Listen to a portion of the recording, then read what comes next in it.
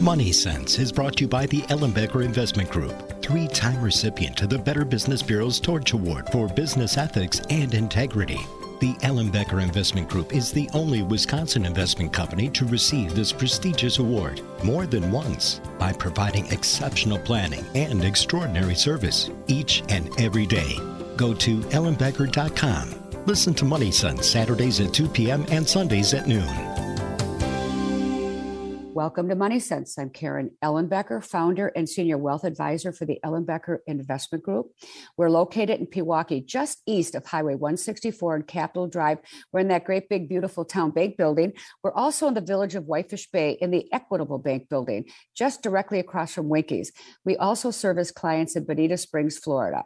My guest today is Diane Gastrow. Diane Gastrow is the director of insurance planning for Ellenbecker Investment Group. And what I'd like to do is, well, first of all, Diane, welcome to the show. Hello, Karen. Thank you. Happy New Year.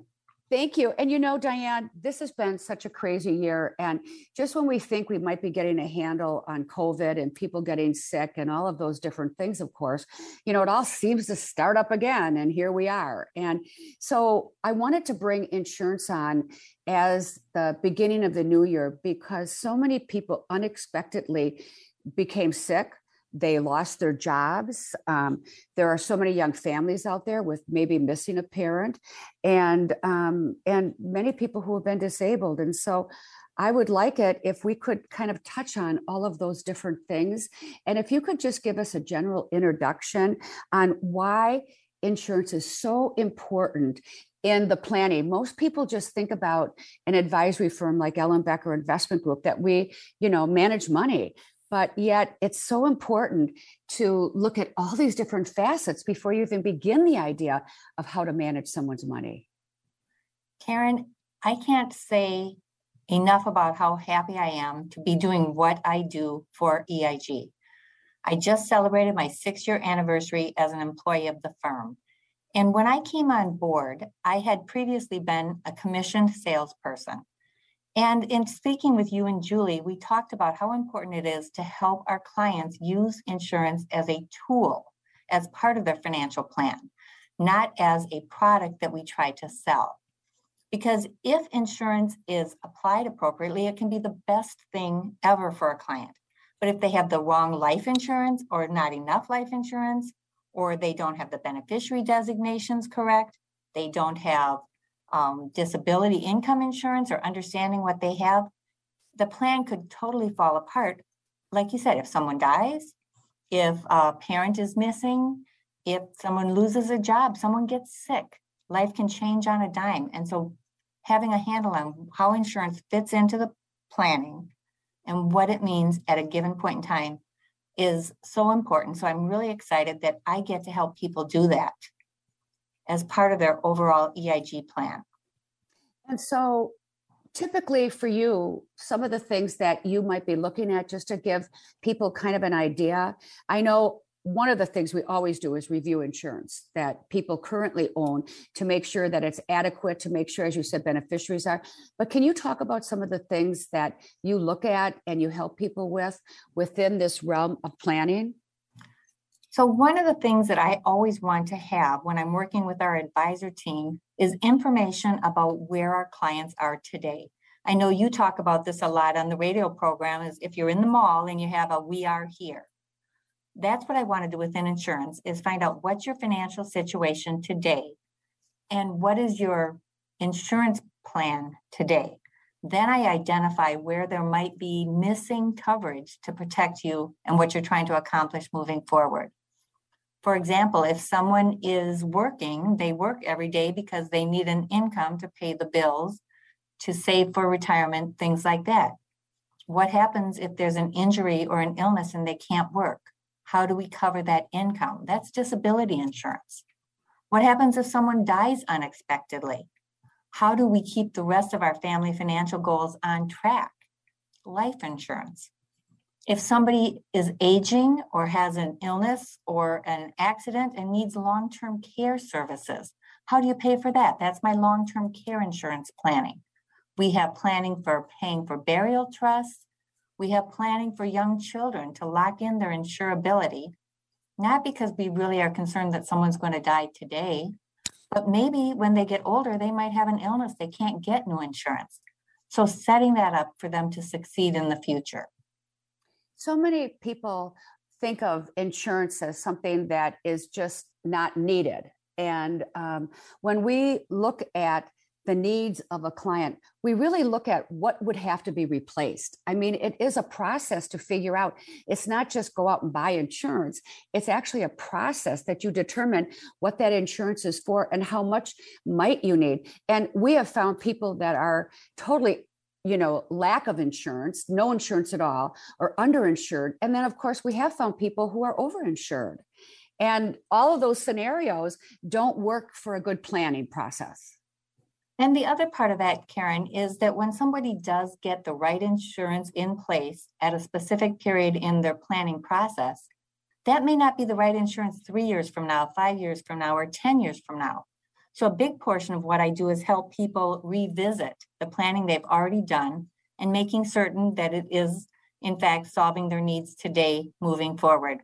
We don't care what the past looked like. We want to look at where are you today and what do we need to address moving forward. And we did touch briefly on the whole beneficiary designation. I had a meeting a number of months ago with a man who had his former wife as the beneficiary. And we discovered that during our planning. He put his hand on his current wife's knee, looked her in the eyes and was crying and said, "Honey, I'm so sorry. I didn't know." But we took care of it and fixed it for him right then and there. Diane, the other thing with beneficiary designations is most people think in their minds, well, I have a will or I have a trust and I say everything goes to my spouse and then it gets divided between my children. But when you're looking at insurance or when you're looking at IRA beneficiary designations, any beneficiary designation, that is dealt with outside of any estate planning that you've done. And so the most important thing is coordinating those beneficiary designations with whatever you really want in your total estate planning plan. And that gives you an example of how that would have not been what he wanted. Absolutely. And people think, well, I got divorced. Wouldn't that automatically change? No, it doesn't automatically change. It's a proactive step that needs to be taken. And we do that fairly frequently with our clients. I want to mention two things because people often think of insurance, people who are sending me, who are getting their insurance proceeds and they're thinking that they go to their children. They don't often really realize that as part of their overall estate. And there's insurance that goes along with their employment very often. There's insurance that they may have. And sometimes it's important to get that insurance out of the taxable estate. And those are the types of things that you're looking at all the time. And people don't even know that because, like you say, they may have started out with a large insurance policy with $1 million or 500,000 when they were very young with a young family. And now they've had a great job, they've saved money, and they have to look at it now from a taxable situation as well. Yes, that is one of the things we look at. Sometimes people understand, or maybe they don't understand, that the death benefit in and of itself is typically going to be income tax free to the beneficiaries. However, the value of that death benefit is includable in the valuation of someone's estate for estate tax purposes or for wealth transfer purposes. So that needs to be evaluated as part of their overall financial picture. So half of it doesn't end up going to taxes. The other thing I want to mention with Ellenbecker Investment Group is that our department, you're salaried. You're not paid on the policies that you sell. You have no incentive other than to do absolutely the right thing for the client and the need of the client. And then on the other hand, we don't represent just one insurance company. You have the ability to look at all the insurance companies out there that can really be the most appropriate for that client and the client's needs. And Karen, one of the most satisfying things for me is to look at someone's existing life insurance and say, do you know what? It's working the way it's supposed to. Let's keep an eye on it. We'll revisit in a few years. But if a change needs to be made, it's nice. Again, like you said, we have access to about 40 of the top insurance companies in the nation. I can't work with proprietary firms, but the names that people have heard of, John Hancock, Prudential, Principal, Nationwide, some of those top carriers, we can access their products. and help people solve their insurance planning needs with the best of the best. Diane, I think what we're going to do is we're going to take a quick break. And when we come back, let's do a deeper dive into life insurance and how it can work, not only for a husband, a wife, but for children, and how someone can identify the needs that they might have. And with that, we're going to be right back.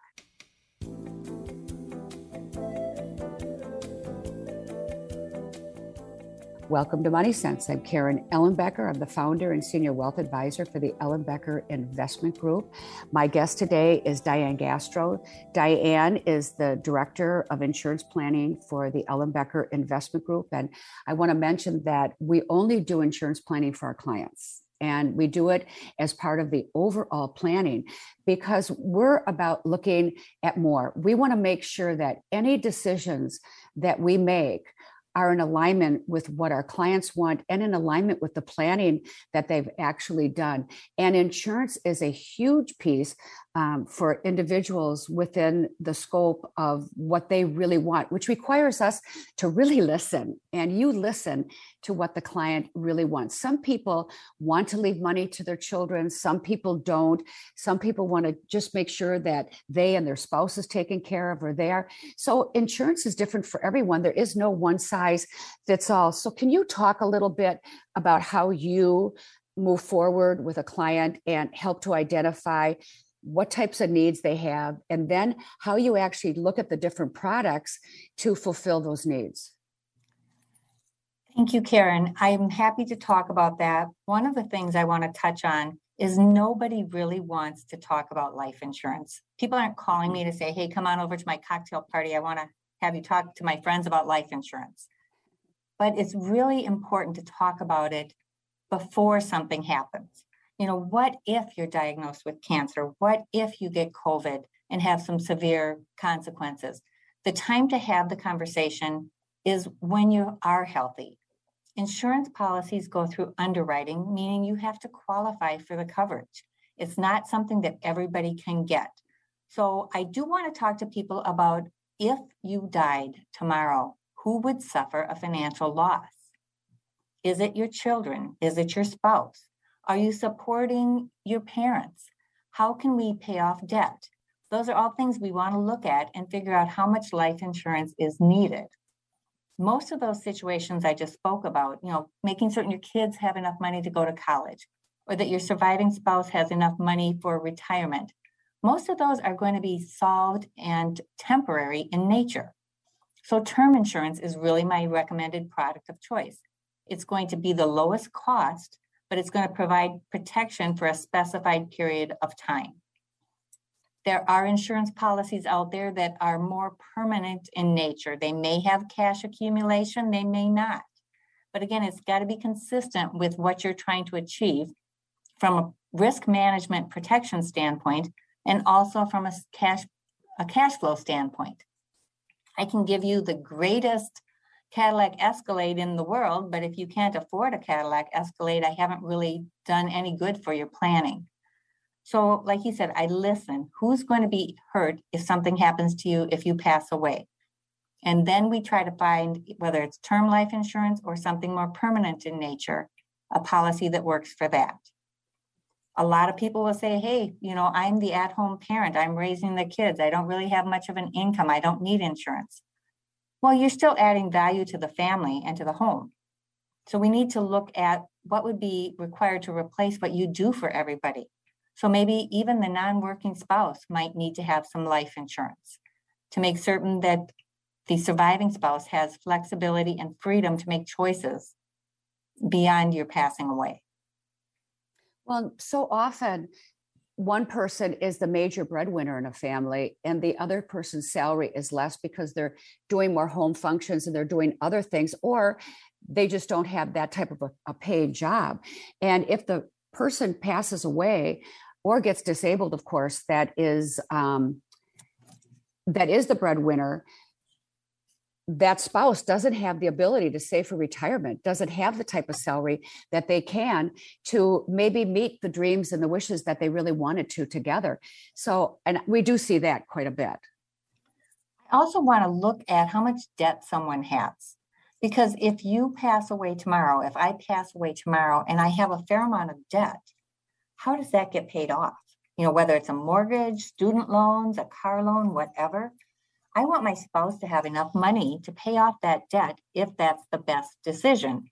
Again, when he receives that lump sum of cash from the insurance company, I encourage him to talk to his advisor here at EIG to say, should we pay off the house, or does it make more sense to do something else? Because it's always a decision, but you have to have the cash to make that decision. That gives you freedom and flexibility to do the right thing at the right time. That's one of my big soapboxes with insurance, is making informed decisions so that you can do the right thing in the right way at the right time for your purposes, not because you're scrambling to just make ends meet. Well, and to also keep a record of your insurance so that if something should happen, people can actually find it and they know what you have. And that's, Karen, that's something that I try to put together for our clients, is an inventory of all of their existing life insurance. I list the name of the company, the policy number, the face amount, death benefit amount. Is there cash in the contract? What are the premiums? How long will it stay in force? I want there to be a centralized record to make the process as smooth as possible if there is that untimely and unfortunate death. Diane, let's talk a little bit about those beneficiary designations again, because they're so important. So a scenario would be that there is a husband and wife, and they've got $1 million worth of life insurance, or $500,000, whatever the number is. And on their forms, they have their spouse, and then they've listed their children. Now, their children are young, and all of a sudden, each one of those children is going to get a huge lump sum of money when they're 18. Is that really, or 21, is that really going to be what you want? So one of the things that you want to make sure of is that whatever your policies are worth, and Diane, you look at this all the time and say, you have insurance that's worth, $1 million or whatever it is, and this gets paid right out to your beneficiaries. But you have a trust that says everything goes into a trust for them so that it is protected against an accident that they might get into, or any type of a situation. And so it's really important to know what your trust says or what your will says, and then to determine where do you want those proceeds to go. If you have children that have any kind of issues and they're not very good with money, you don't want them to get a huge lump of sum that they can blow all at once. That's very true. And it may not even be that they have issues and they're not good with money. Children very often by nature are young and Yes. they make bad decisions, right? And they have friends that might prey on them and help them make bad decisions. So many of our attorneys do recommend that we list the family trust, the revocable trust, as the beneficiary on the policies. So then the proceeds from the policies go down to the children per the terms of the trust, rather than an 18-year-old all of a sudden getting $1 million of tax-free money, which disincentivizes them from making good choices moving forward. I did some insurance for a man a number of years ago that he had inherited that million. It led him down a very self-destructive path. I was talking with him when he was virtually poor, and he'd made a lot of bad choices, but he was ready to get back on track. Because of those choices, it was hard for me to get insurance for him. So it just took time and hard work to clean up the path to give him good choices moving forward. Let's talk about some individuals that might feel that they're not insurable because of some health issues or driving records or other types of things. How do you approach that when it is difficult? First of all, I don't have a crystal ball. I'm not a doctor, and I am not an underwriter. And I don't think most of our clients are either. So I encourage people not to have predisposed notions about their insurability. And even if they have been declined coverage from a different insurance company, we should still talk about it and determine, is there a market that might offer them coverage? So different insurance companies look at the exact same health situation differently. A real simple example is smoking. I have one company that if you smoke 10 cigars a day, you're still a non-smoker. Almost all the rest of the insurance companies would consider you a smoker. So let's look at, what's the best carrier for your situation. Some carriers will give you a standard rate class after one OWI. Others will want you to wait, or they might charge an increased cost to have coverage. The same thing goes for cancers, depending on the stage and the grade and the treatment and how long it's been since you completed treatments. You may or may not be eligible for insurance now, and it may be more expensive, so we have to get more creative in how we design your plan. There are going to be certainly situations where someone is in the middle. I've got an application right now. During the process of underwriting, they came down with COVID. So we have to just put everything on hold, get through their COVID situation, make certain they're clean and clear with no residual effects, and then we'll start up the process again. So it's a matter of communication, answering questions. Sometimes I get very personal with questions, but it's not for judging anyone. And it's also not for conversation, with anybody else. It's very private and confidential in the relationship that we have. Diane, let's take a quick break. And when we come back, let's talk then about disability, because that is something that happens to a lot of individuals. And, often people think, well, it's an accident at work or something like that. But I remember when Christopher Reeves fell off the horse and he was disabled for a very long time and needed extensive care. And unfortunately, that situation, it was a few years later that his wife passed away and as well. And they had a son, as I believe, and that son had to go with relatives. So that is a situation that we do see. It's not, it's not something, or two parents are killed in a car accident, or other things work related that they're disabled. So let's take that break, and when we come back, let's talk about the importance of disability insurance.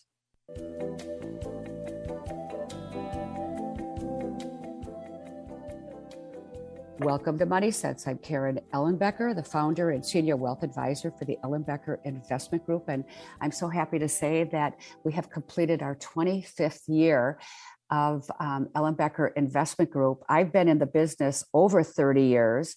And in addition to that, Money Sense now has been on about 32 years that we've been doing Money Sense. And I think that has got to be a record. And it's absolutely been wonderful, because our radio show that we're doing today, and I have been doing for about 20 years, is really all about education. And it's helping not only our listeners and our clients to really understand what their choices are, and then they can make good decisions. And it's not, we never think of anything as a one size fits all. So we try to outline the different ways that people can approach any type of planning that we do. And one of the important things that people often overlook because they're self-employed or they don't have it through their company is the importance of disability insurance. So if you could help our listeners understand how that works and how it might be applied to them. First of all, Karen, I will say that the likelihood of a working individual, so during the working years, it's a greater likelihood that they will become disabled and unable to work versus dying. We have sort of gotten accustomed to buying home and auto insurance.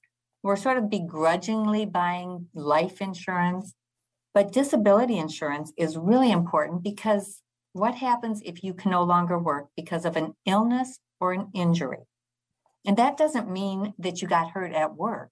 Like you said earlier, this could be you're out for a bike ride and you hit a pothole and you're injured in that accident, or you get some significant illness that you're going to recover from potentially, but you can't work anymore. How do you continue paying all those bills that you worked for?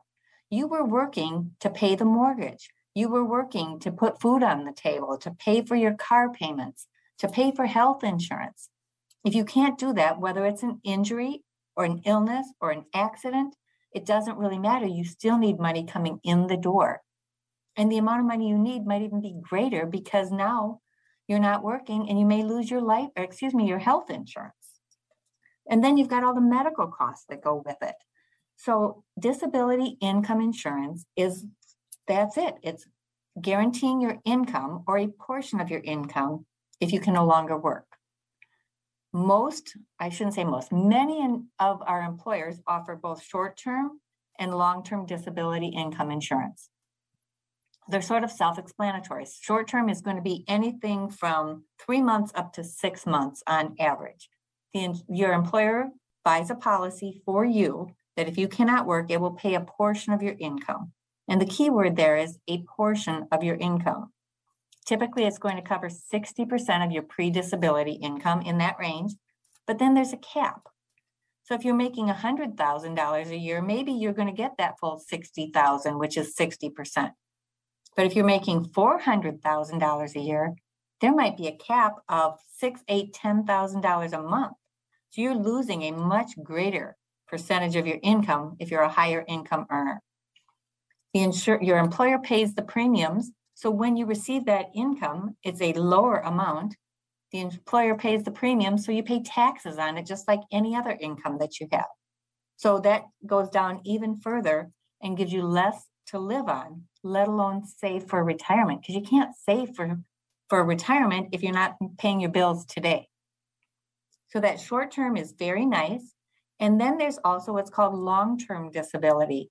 If your injury or illness results in your inability to work for a longer period of time. That could be a 5-year benefit. It could be to your normal retirement age. Again, a lot of those benefits are going to have a monthly maximum, and you're going to pay taxes on those benefits if your employer pays for the premiums. So we first of all want to find out, what do you have, and then identify what's that gap of what you need to keep your household operating the way you've come to live, keep your lifestyle somewhat consistent. And what is the difference between when an employer pays the premium and when you pay the premium? So if the employer pays the premium, the benefits that you receive from the plan are taxable.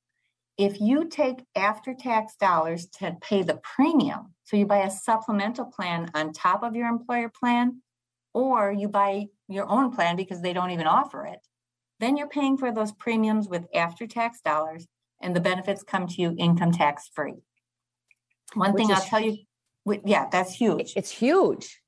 But one thing I will tell you is if you're making $100,000 today, you are never going to get $100,000 worth of disability income insurance, because they want you to be incentivized to go back to work. They don't want to make it so nice for you to stay home and collect the check that you choose not to go back to work. And what is the difference between own occupation? You hear that a lot when you talk about disability.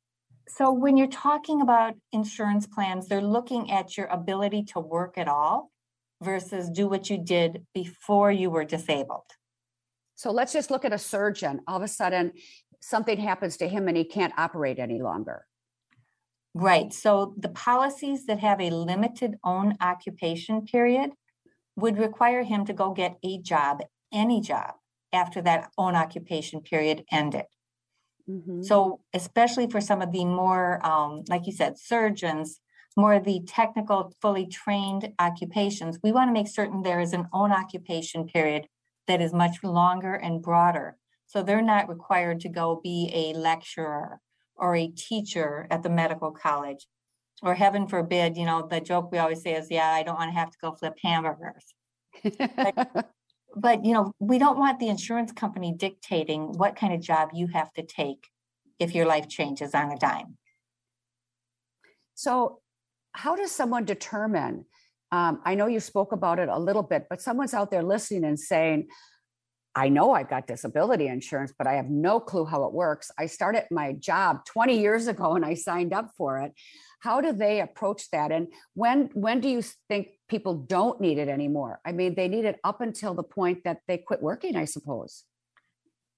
First of all, in trying to determine what you have and how it works, your employer is going to have a plan and plan documents that you can get from them.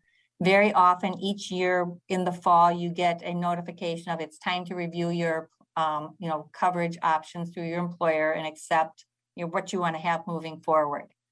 Then if you can't really tell what's there, if you go to your HR, your human resources team, they should be able to provide you more in-depth documents. If our clients provide those to me, I can interpret to a large degree. Sometimes I come up with more questions, but again, let's start with what we do know so that we can make informed decisions on what you need moving forward. And And you had another part to the question that I already forgot what it was. and how long does a person actually think that they need to have that disability in place? Some people continue working because they like to have a little bit of extra spending money, or they really enjoy what they're doing.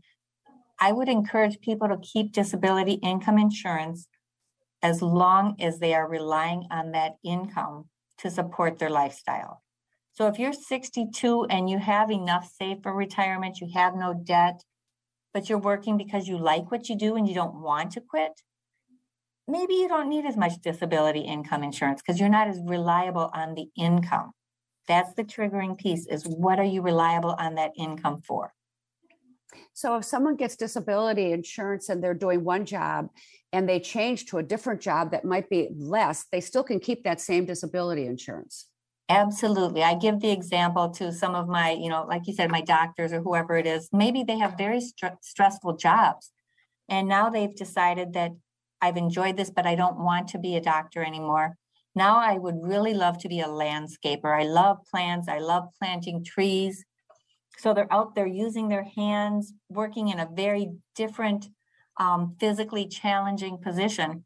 They pay their insurance premiums based upon what they were doing at the time they bought the policy.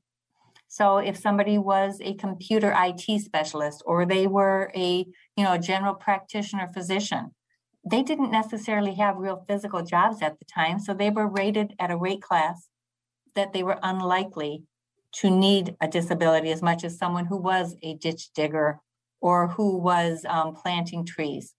Your occupation class goes with you when you change jobs, and your policy goes with you with the same terms as long as you continue paying the premiums.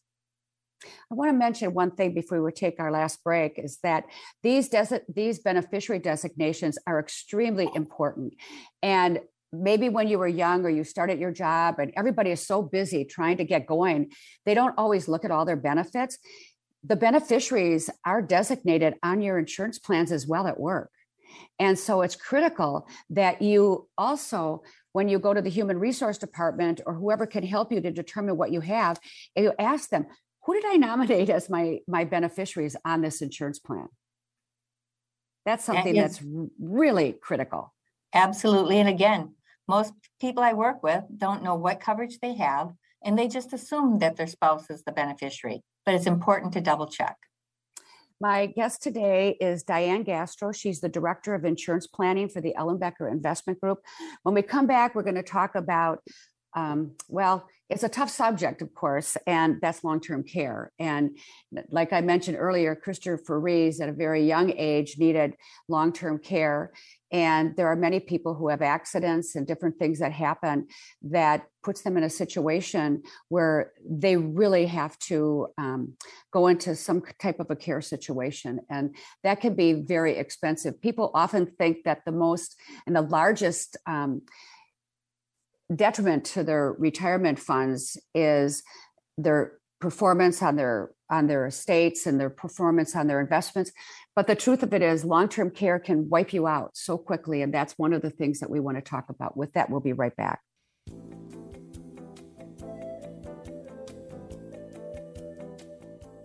Welcome to Money Sense. I'm Karen Ellenbecker, founder and senior wealth advisor for the Ellenbecker Investment Group. Diane, one of the big things is long-term care. And of course, we've seen so many people that we hear on TV about COVID and that they have residual long-term issues with this. So many people, we said, have passed away. There are people that have long-term issues. My mother, of course, was on dialysis, and that was a really difficult situation. And it comes, health issues come at all ages. It doesn't really discriminate. So can you talk about long-term care in a way that people can understand that so often we just think of long-term care as elderly issues in a retirement home or a nursing home? Karen, I'll do my best. That's one of the things I really try to do, is help people understand so they can make informed decisions. This is another situation where, when do you talk about it? Well, you talk about long-term care planning throughout your lifetime. I have a younger sister who was diagnosed with multiple sclerosis in her early 30s. First of all, I'll say she has been totally disabled ever since. So her disability income insurance has helped support her for the last 30 years. Oh boy, that makes me sound old, doesn't it? But the other thing to keep in mind is because her situation was so severe, in her early 30s, she went into a nursing home for over a year. She had to learn how to talk, how to walk, how to swallow. It had nothing to do with being old. It had to do with an unexpected illness that devastated her and ravaged her body. I know more and more people in their 40s and 50s and 60s that are having strokes. So long-term care can affect you at any age. And when I'm talking about long-term care, I'm not saying, Karen, we're talking about how do we pay for a nursing home. Some people need care in a nursing home. But given the choice, most of our clients would prefer to have care in their home or potentially in an assisted living facility. Long-term care is custodial care because you can no longer take care of yourself and your physical requirements. Again, it may be because of an injury, it may be because of an illness, it may be because of an accident. Like you said, Christopher Reeves, he needed long-term care because of an accident. My sister needed long-term care because of an unexpected illness. So it can happen at any age and any stage of your life. And if you do some good planning, hopefully you'll have the resources to pay for it. People ask me, when should I talk about it? How does it fit into my financial plan? I'm trying to pay down the mortgage. I'm trying to save for retirement. I'm trying to get the kids set for college or for their future. We have this discussion throughout the planning. And first of all, have awareness. Then second of all, talk about different ways to solve the financial implications if you need care. And if insurance is a solution that you decide to pursue, if it makes sense from your perspective and from your advisor's perspective, you buy the plan when you're young enough and healthy enough to qualify, but also when you have the cash flow to pay for it. You don't try to do everything in your mid-30s, but maybe when your youngest child is graduating from college, all of a sudden you've got some extra cash flow and you're earning a good income at that point. Maybe we allocate some of that cash flow towards your long-term care planning at that point. So often individuals will ask the question, how much is it going to cost in order to do any type of long-term care? How much is the cost that I should think about in terms of if I did have to go into some type of a facility? And I know, Diane, it varies very much depending on the facility and the care, but it can be a huge amount of money over a period of a year that people have to spend. If someone is receiving care in their home, a professional home care provider can easily cost up to $25 an hour or more. If you're in a nice assisted living facility, maybe a 1-bedroom or even a 2-bedroom facility, we're talking $5,000 to $8,000 a month. If you're in a 1-bedroom nursing home facility or memory care, we could easily be $10,000 to $15,000 a month. And again, this is just for your custodial type care. The nursing home, it pays for your room and your board, but it's not paying for the extra services. It's not paying for your doctor. It's not paying for your medication. This is just the room and board and custodial care that you need because you can no longer perform the activities of daily living. That's very common terminology. People refer to them as ADLs, activities of daily living. Think about what you do every day. You get up out of bed and walk across the room. You bathe yourself. You use the toilet. You feed yourself. You dress yourself, and you clean up after you use the toilet. If you can't do that independently, you're needing long-term care. Again, it could be in your home, or potentially you have a memory issue, cognitive concerns, and you can't be left alone. Again, the care that someone provides for you, and even if it's just watching over you to make certain you're safe, that's long-term care. So we're easily talking, if you're in a nursing home, we're talking over $100,000 a year to pay for that care. On average, 70% of the US population that reaches age 65 will need some care at some point in their lives. Wow, that can be a really big number, and it can devastate a client's portfolio. Let's talk a little bit about one of the scenarios that I think people overlook and they don't really realize is a lot of people will look at their estate and think that they have a very large estate. there's been one breadwinner. Typically, it's the husband, not always. And let's say that their retirement account is worth, $500,000-$600,000. And they don't realize that that account, even though both the husband and the wife have been participating because they've been married, and that was marital dollars, it's under the husband's social security number. And should he get sick, he could potentially have to use up that entire retirement account when in their minds, they were thinking it was both of theirs. Can you explain how that works, Diane? Yes. And again, I am not a Medicare or Medicaid planning specialist, but from the way the government looks at our assets, my husband and I both own the house. We have our 401ks. If we got divorced, everything would get split pretty much 50-50 because we both participated, in the household wealth building, we'll call it. However, if I had $500,000 in my 401k and he has $100,000, from a healthcare perspective, my $500,000 is for me. If I need care, I would have to spend down all that $500,000 plus the majority of our joint assets. And then I could qualify for Medicaid to help get some governmental assistance to pay for that care. My husband could keep the house, he would keep a car, a small amount of joint assets, and his 401k. So I could devastate our life savings.